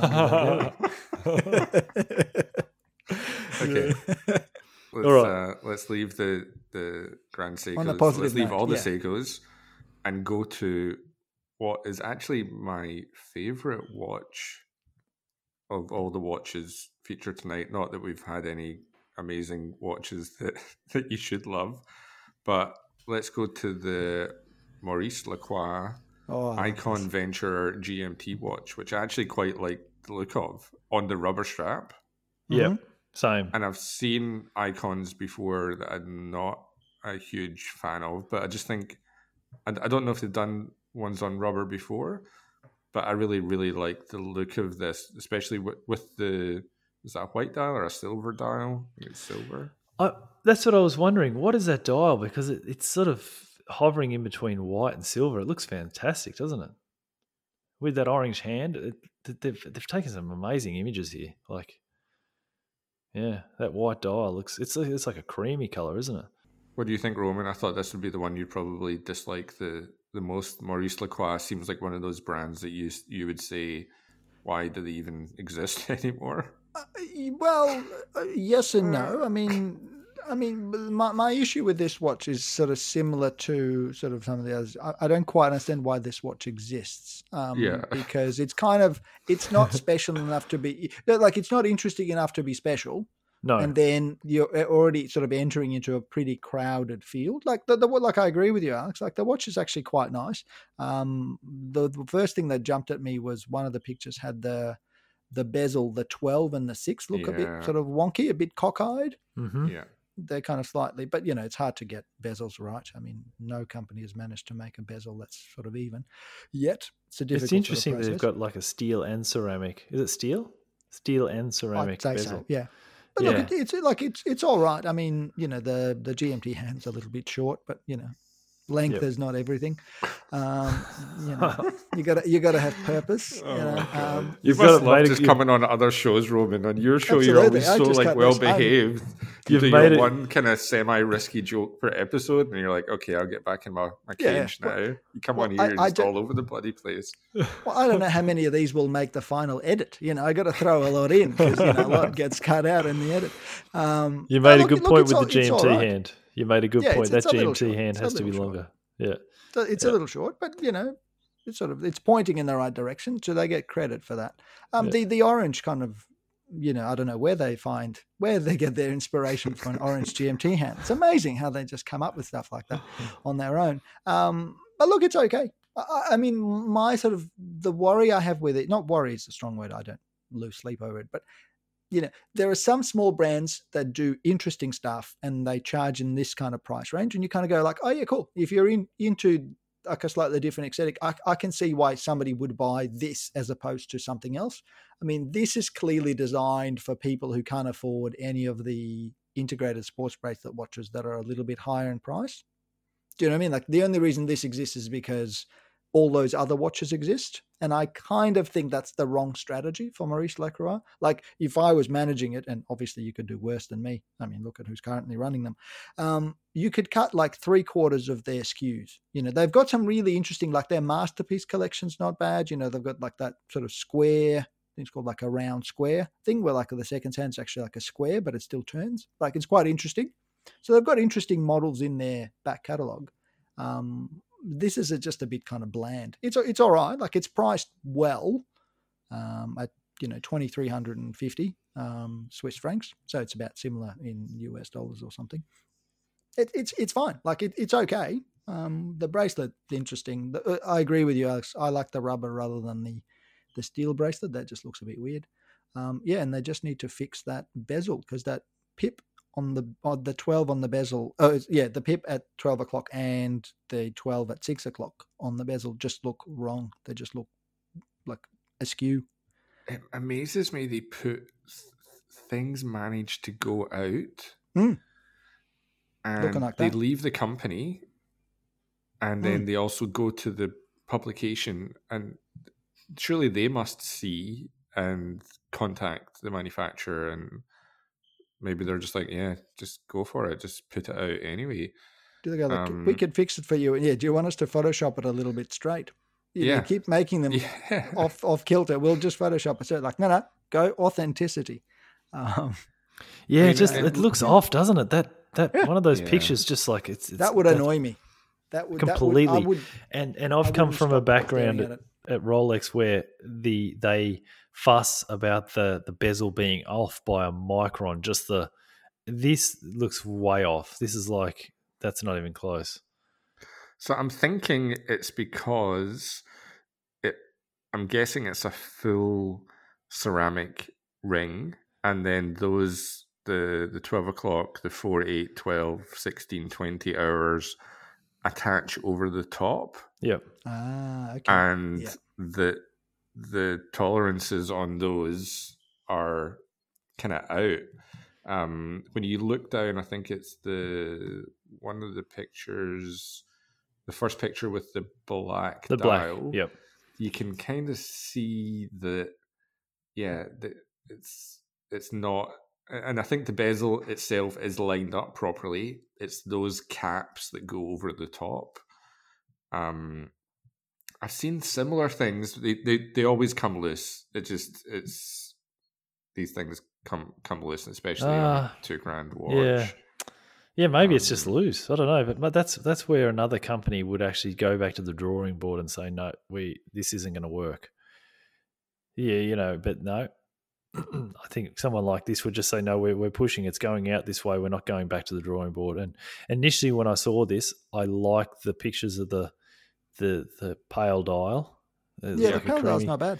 That's the one I'm thinking. And then I started looking at the watch thinking they're it's almost like they're trying to sell this off of other brands that have done it before, like you said before. Like it does look like other watches, and maybe they're going to go for that. But that price is still too much for it, I think. Honestly. Really? Yeah, what does it come out? Other shit we've seen tonight? Yeah, but this is still, you're talking about like $3,000 Australian, maybe? I mean, like this 3, is the Seiko Alpinist money. Alpinist re-edition money. That's what a great thing to be able to say now. Like, you've thrown us some shit tonight, Alex. That's Seiko Alpinist money. I know it's slim pickings out there. Yeah. They're pumping out so much crap. Do you know what I'm thinking now that I'm looking at it? And once again, as we're talking, I've stared at this watch longer than I have in preparation for this episode. Yeah. Do you remember a couple of years ago, Moser got into trouble, Moser and C, because they did this Icons watch, you know, where they did like a melange of stuff. Mm-hmm. This kind of reminds me of that. It's like, we'll take a GMT hand from Rolex. maybe a watch you may or may not recognize. Could be a Rolex, could be we don't know who. Just it's an idea we had. Yep. Then you take like the end of the the sort of the place where the end links where the bracelet attaches. I mean, that's just we don't want to say which brand that looks like, but could be anything that rhymes with blow. Actually, that's a terrible that's a terrible rhyme. No, Don't that's rhyme fantastic. that in your heads, people. And then you kind of look at hands that may or may not have been inspired, is the wrong word, by a Nautilus type arrangement, in some sort of iteration. Yeah, and you kind of go like, if we throw it together, maybe they won't notice, kind of thing. Yeah, and we can't just do a normal allegedly. ceramic. We can't just do a normal black ceramic bezel because people have been getting like a lot of bad attention for that sort of thing. So we're going to have to put these steel caps over them. Yeah, we'll put a skew with. They're just going to sit there. No one will think. They're just going to sit there loosely. Well, you want to when you wear a watch, you want to hear a rattle. That's how you know it hasn't been stolen off your wrist. So this is good, All right. I'm probably thinking people will be expecting it to be kind of fitting properly. Just have them kind of sugary and loose. People won't notice the fact it's on a kind of Royal Oak bracelet. That's why it kills it for me. The one that's on the bracelet is just it's far too much. It's like too Royal Oak. Yep. And that's when you go into this page. What is it on a blog to watch? That's why the first picture I kind of like. I'm like, okay, rubber strap. Yeah, exactly. It's kind of different. That's the best dial configuration, the silver dial with the orange hand. Because the picture's at an angle, you can't see that all the things are out of alignment. But I think if it was done well for that money, I think it'd be okay, and I think it's different enough. Obviously, they're going for that integrated bracelet, kind of sports watch market. But it actually reminds me a bit of that brand that Rob sells, L'Aventure. Oh, L'Aventure, yeah. Yeah, it kind of has that similar kind of vibe. The hour markers and stuff. Yeah. Yeah. But it's still it's like I say, it's slim pickings, but it's still my favorite out of the motley crew of shitters we've been looking over tonight. But I like the rubber strap version at the top. I'm gonna talk about the case back. I haven't even got to the case back. So I actually like that they've put the cities with the time zones on there. That's handy. It's useful. But once again, like less is more sometimes, and a lot of watch companies should just try and hold back on putting unnecessary stuff. They have got sapphire crystal written on the case back. Like, do we fucking need to know what the crystal is? Like, just leave that shit off. Like, thank God it's not a display case back. It's have all the barrels numbered and everything. How do they make the sapphire crystal look like metal on the back? Like, it's so unnecessary. Like so many of the watch companies out there should just be told, remember, less is more. Just try and refrain from putting unnecessary stuff on watches. You just keep it simple. Higher quality, no battery. Less. Yeah. Like, sapphire crystal is written there. Like, that just seems so weird. Swiss made, fine. Everything's got to have Swiss made these days. Like most of, stainless steel, especially stuff fine. that isn't made in Switzerland. Yeah, you got to put it on there. Fine, stainless steel. Like, allegedly. Just in case we were thinking it was titanium, But sapphire crystal, like, I'm sure we don't need to know that it's got a sapphire crystal on it. Like, I'm a bit disappointed by the 30 meters water resistance as well. No, 30 atmospheres, so that'd be 300 meters. Ah. Yeah. Yep. Okay. Because I thought of that as well. I'm like, surely this thing can go deeper than splashing your wrists. It's not always guaranteed, mind you. Okay, but, 300 then. Okay, good. It's impressive enough. 300, yeah. 300 on a case back that's got like the screws. Like normally, that's not normally how that goes, right? Well, normally it's like the more screws in a case back, then the less. Well, you look at a Royal Oak. I mean, that doesn't go down. I can't remember the depth of a Royal Oak. It's like 50 or something, isn't it? I thought it was 50 meters. Yeah, I'm not sure. Could be 100 even. I'd have to look it up. But yeah, 300 meters is maybe they just engraved it on there and it can only do 30 meters. Yeah, Who so knows? look, like this. I mean, they've engraved sapphire crystal on there. Yeah, I mean that costs money. I mean, imagine that if you take that off, you'd save a couple of euros off the price. You know, might sell it for 10 euros cheaper. Yep. 10 Swiss francs cheaper if you just don't do that. I kind of agree with Alex. It's all right for the price that they're actually charging you a decent price for an okay watch. You know, like they're not doing the Seiko. This looks like shit, but we're going to charge you 20K for.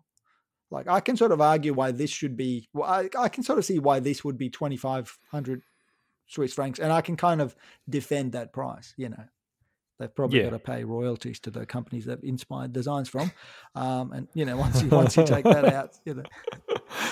You're getting a bit of everything. You're getting a bit of everything for a bargain price. When you think of it, you get a Royal Oak. That's why they Oak call it the Icon. Maybe that's why they call it the Icon collection. Yeah, exactly. Because it's inspired by. Anyway, that's fine. Yeah, I'll agree with you on that. Like, there's enough value there with ceramic bezel, and I like the look of this with the rubber strap and the white dial, or the silver dial, whatever it is. And it's not limited, so we can all get it. Should we get it for like a ROM and the regulator? Special? Your G-Shock? Should we get like matching ones? Yeah, why not? See, that's where the price still is just like, I could buy something else for that. We can get a group discount. Sure. I think, would I be angry if someone got this for me as a gift? Would I fake my own death, move to another country so I didn't have to wear it? And you know what? I'd probably wear this. That's not even the question. Like, if somebody showed you this at if a relative or a friend of a friend who knew you were into watches showed you their new watch, which was this, and said, "Hey, I paid $2,500 for it." Yeah, I'd be like, I wouldn't automatically assume they just. I wouldn't laugh in their face. Yeah, I would say like maybe don't pay retail for Maurice. Like, right, but that's a different story. But for $2,500, like that's fine. You know, that's kind of they didn't pants you. Like they didn't see you coming and sort of laugh after you left. Like if you'd bought that $20,000 Seiko, I would definitely make fun of you for that. This is decent. Does it come with both the bracelet and this rubber strap? No, I think the cheaper. It says price is starting at. Oh, so I okay. think it must be. Although I don't know, maybe because I know that's something people do now, and it does have quick release. Yeah. There's quick release spring bars that I'm seeing on more and more Rados and stuff at work as well, in this same kind of price range. So maybe you do get the bracelet and the rubber strap with it, and that kind of makes it. I don't know. It is like two different watches. On going from the bracelet to the rubber strap, it totally changes the look of the watch completely. Yeah. Yeah, there we go. But I agree with you, Alex. If you have to get the rubber strap, because otherwise you're looking like a Royal Oak wannabe. There you go. Well, at least we've all agreed to buy this one. That's good. Hopefully we'll have a group discount. Yeah. I'm sorry there was such a poor selection of watches tonight, guys, but this is just this is why Rob refused to come on tonight. He's like, I'm not even talking about this bullshit. This is garbage. So that's when Did you ask Rob? I did say to Rob, do you want to do one this week? But he said he wasn't available till Friday. And I said I'd be probably starting drinking ahead of Sunday's drinks for John's leaving. John Fucksake's going away. John Fucksake's things. So I'd have to start getting the old liver warmed up on the Friday night so I can do one Friday night. And I want to actually try and get this one out for tomorrow. Yeah, good. Yeah, people will want to hear this, before they discover, that all the Seikos are sold. Those there's only 140 of those tree bark things. Just listen to us first, because maybe you could put that money towards Christian Lass or Rex Shep. Yeah. Or how happy would you be if you got that message from either of those two going, hey guys, I just had a customer who was going, credit card in hand, on the way to the Seiko store, just happened to turn on your podcast. They turned the car around and put the order in for my watch. Oh, that would just Christian Lass, thank you. Yeah, exactly. I've got the credit card ready. And keep the change. Keep the 10 grand change. You've saved me. Maybe throw in an extra strap. Yeah. Okay, guys, do you want to do some Instagram recommendations, which I know you're both prepared for? Yes, just give me a sec. Yeah, give me a second. Yeah. And I'm very disappointed in you, Michael. Why? Because just in general. That was just in general. Yeah, that was just wasn't apropos of terrible anything. disappointment to me. So I asked both these gentlemen for their Instagram recommendations ahead of time. This is to get Rob into training. Yep. So Rob doesn't come on the podcast anymore unless he gets me the Instagram recommendation before we start recording. So I don't have to edit out all the bits where he's like arguing with me about he doesn't want to do it. And Michael gave an Instagram recommendation, which was the last person to follow me on Instagram. So I know it's just whatever's come up on his notifications. And he's gone, that person just followed me. Yeah. Am I right, Michael? I've got that much to choose from that I actually went into the last people, like the recent people that followed me, and I'm trying to look for people that maybe don't have as many, like don't have several thousand followers. And yeah, why not? Like if we're going to be doing lots of podcasts, there's going to be, at least I've got, like the fact that Rob says there's no one to choose from, like it's so hard to do that it. A few times as well. I could probably recommend 15 or 20 people, at the moment. Okay, Michael, who's your one? Yep. So I don't know how to pronounce it, but I think it's Rico's wifey. So it's at RICOSWIFEYY.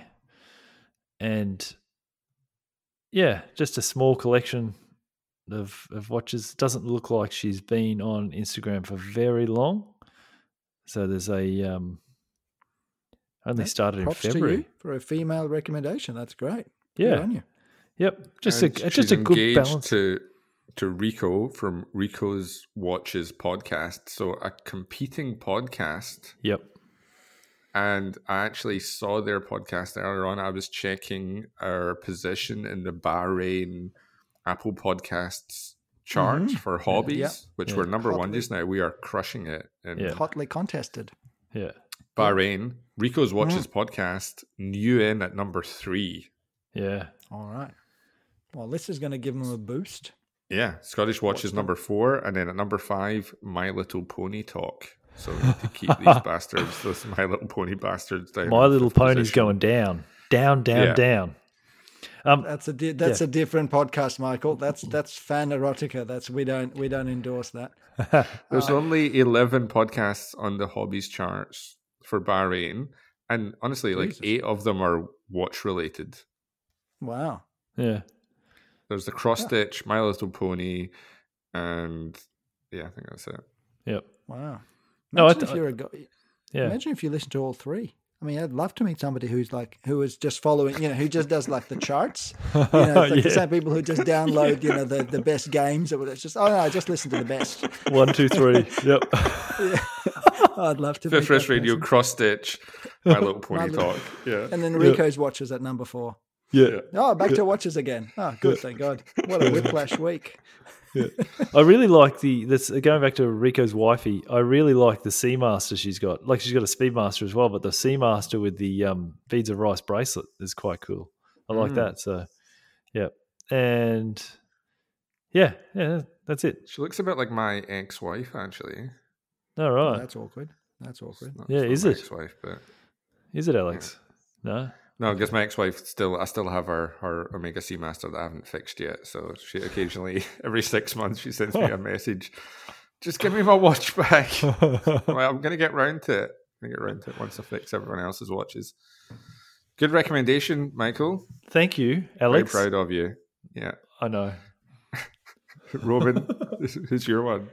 I've got it's not anybody's wifey because that's not the things I search for on Instagram, Michael. But mine is FCons2. So F for Fred, CONS number 2. Frank Conceretta is the guy's name. And some, just really cool. He's got a Kudoki, which is very, very handsome. He's got some really cool. So there's a Blancpain. There's a few really cool kind of indie pieces. A few nice sort of Amigas. Scroll past the Rolexes because that's just guff. A good balance of stuff there. Yeah, that's what I thought. So really interesting. He's got a Nomos and stuff. So just and like a really good eye. He's got a really good eye. For stuff. There's an Oak and Oscar and stuff. So really cool. And not many followers, interestingly enough. But that Kudoki, that's how I discovered that account. I was down a Kudoki rabbit hole. I even like the look of that Seamaster with it's like the blue and the silvery sort of wave dial. Like I haven't seen that one before actually. Yeah, that's but nice. the official sort of our official stance on Seamasters, if it doesn't have a regatta counter, it just doesn't make an appearance on the show. I mean, that's a new rule. Or a like a Bond wave dial or whatever. Yeah, exactly. This one has a Bond wave dial. It just doesn't have 007. Listen, Michael, I'll never forget that one that you said you liked, that platinum one. Was it platinum or white gold? I don't know. Like, I would love one of these. You were saying, I'd love one of these. Daniel Craig designed it. Yeah, he actually hand machined the case. Yeah. Have you tried He cranked one out. You're right. He cranked one out. Have you tried the titanium? Right in the factory. Have you tried the actual Bond, the new Bond titanium one on yet, Alex, at all? We had one in work on the kind of mesh bracelet. Is that the one you're talking about? Yeah. I didn't get to try it on. I had a look at it. Yeah. There's a few guys from the crew that have got one. Horology Hound. Yeah, he's got one. I'm asking for your opinion. Like, and don't be. I'm just trying to be nice and give a bit of a shout out to the crew, fair enough. our loving people. Steerpike. Yeah, he's got one as well. Yep. I didn't get I actually like. It's probably the Bond, like ones that actually have Bond stuff on it. It's probably the Bond watch that I like the most. Same, but I heard some complaints about the fact it's plexi and it makes it difficult to read the dial. Is that a plexiglass? Yeah. There was a guy. Oh God, I'm trying to remember the name of the guy on Instagram, so I can give him a shout out as well. But he sent his back. He was like, "It's a great idea, but again, it's like ill thought out.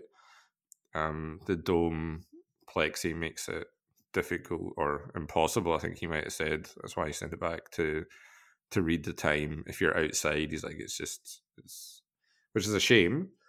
I would have just thought it was a curved sapphire. That's surprising, really surprising. Well, let's look it up. I'm just going into it now to have a look.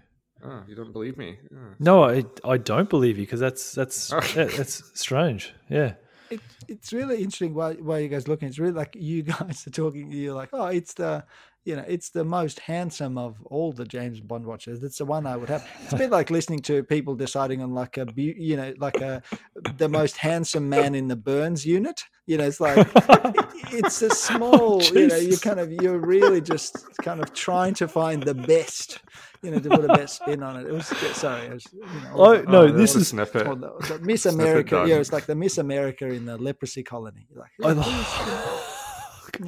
but that's just me. I think he's getting late, so maybe. I like some of the other Bond watches. Okay, I'm not like I don't think they're amazing, but if I was like a Yachtmaster too, though. We've all been 12 at one point, so we all liked James Bond watches when we were like teenagers, right? I would take period week. I would take this watch over a lot of, I would take this over a Yachtmaster 2. I actually the new titanium one. It's just I like the colours of it. Like they've got like the coloured luminous and it's just got it's not too shiny. It's titanium, so it's light. I love that's so actually interesting because you're a watchmaker. You're a watchmaker. Yeah, it says sapphire. Oh, it does. Domed sapphire, but whatever the person said they couldn't because of the cut of curve. You can't see it outside. They're just a whinging bastard. I reckon it looks good.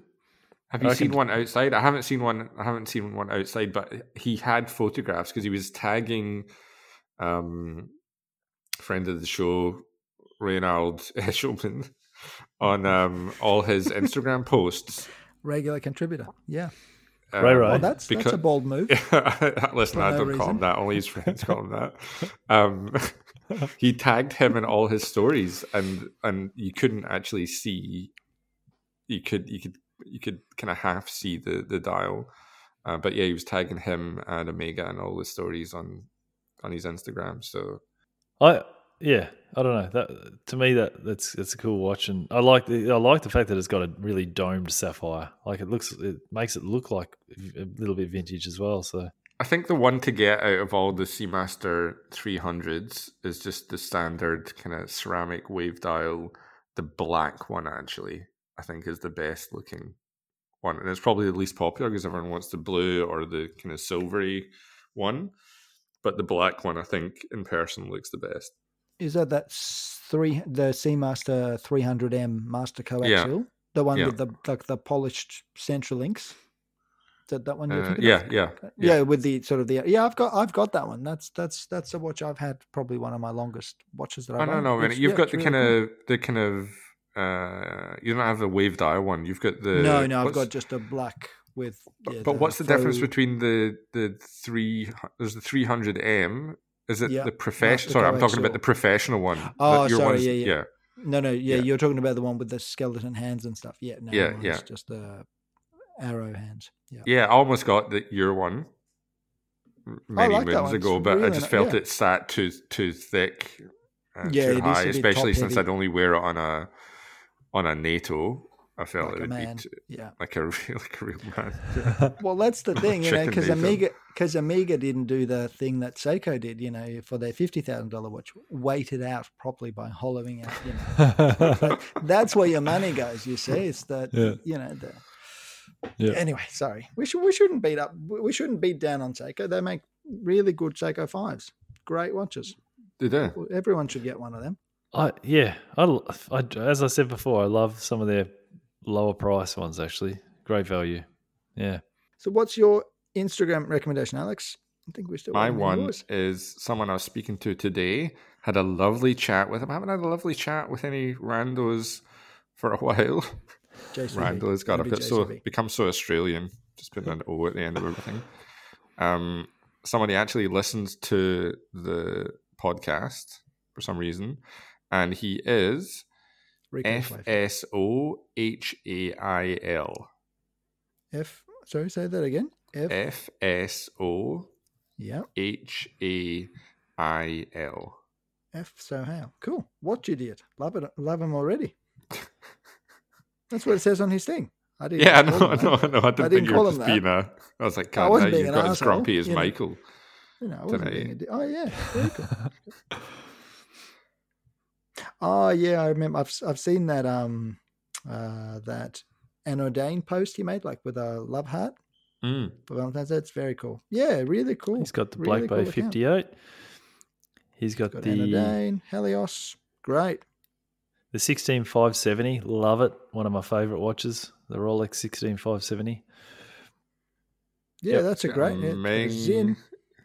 Yeah, it's got some different, really cool, different stuff. He has got a Grand Seiko, and we have been fucking beating the shit out of Grand Seiko. Right, that's it. Block. But I like. I'm guessing he didn't pay $60,000 for his one. His Grand Seiko. His Grand Seiko it does look nicer. That's the Snowflake spring drive. I'm not sure how much it costs. Maybe if we got the price, then we'd think differently. But $50,000. It's got to be $50,000. If he's paying less, he's getting a bargain. I like that one though. I think that's. But the Snowflake is kind of thought of as being one of the most kind of beautiful dials, right? Yeah, I think so. It's the kind of general consensus. Yeah. On it, and it is something kind of.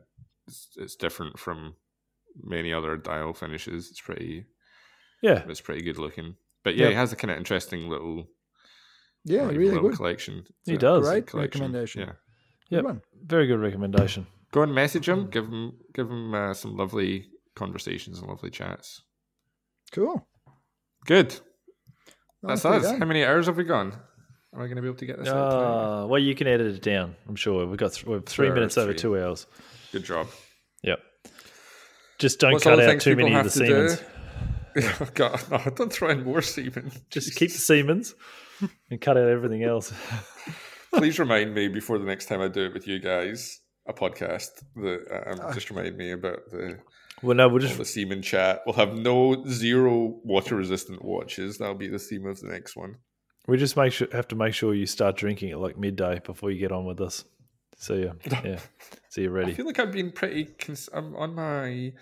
I've got about a quarter left of my second pint of red. I feel pretty. I think because I've been drinking so many spirits, I'm immune to red wine. Even though you're still drinking out of a pint glass, you feel like you're more mature tonight. You're not smashed completely. Yeah. Well, actually, we had a thing, and this is a good advertisement for the Slack group. If people want to get into it, email us at contact@fifthwrist.com. But we had a regulars table Zoom thing on Sunday morning at 8 o'clock, which for some reason, I don't know what came over me.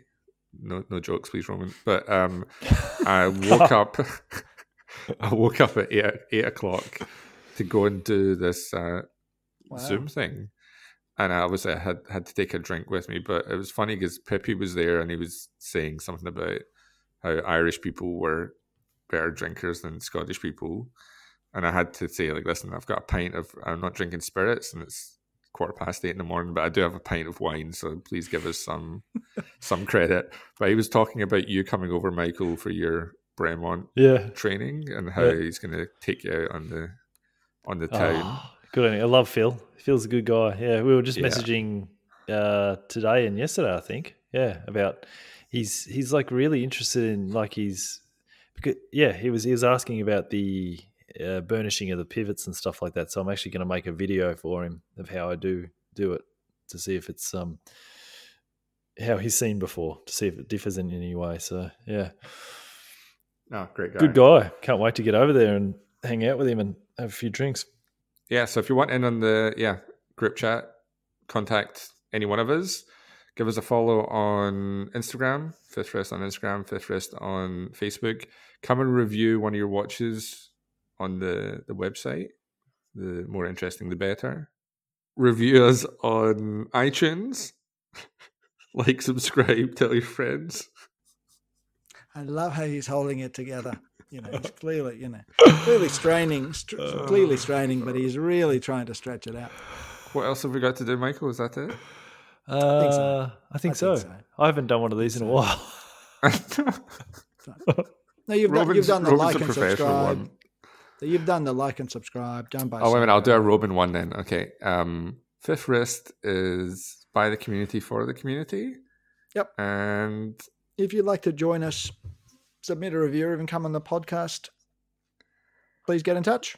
Follow me. I'm at whatever. Follow Alex. He's at Tell Your Time. Michael's at Defining Time. You've ruined me now, Alex. You've ruined me now, Roman. As soon as you say "come," or I hear "come," I'm all right. That's it. That's why you need the regatta timer, Michael. Oh, God. You got to pace yourself and push the calling red button. Stay on time, better. Alex. I think you better. Bye. See ya.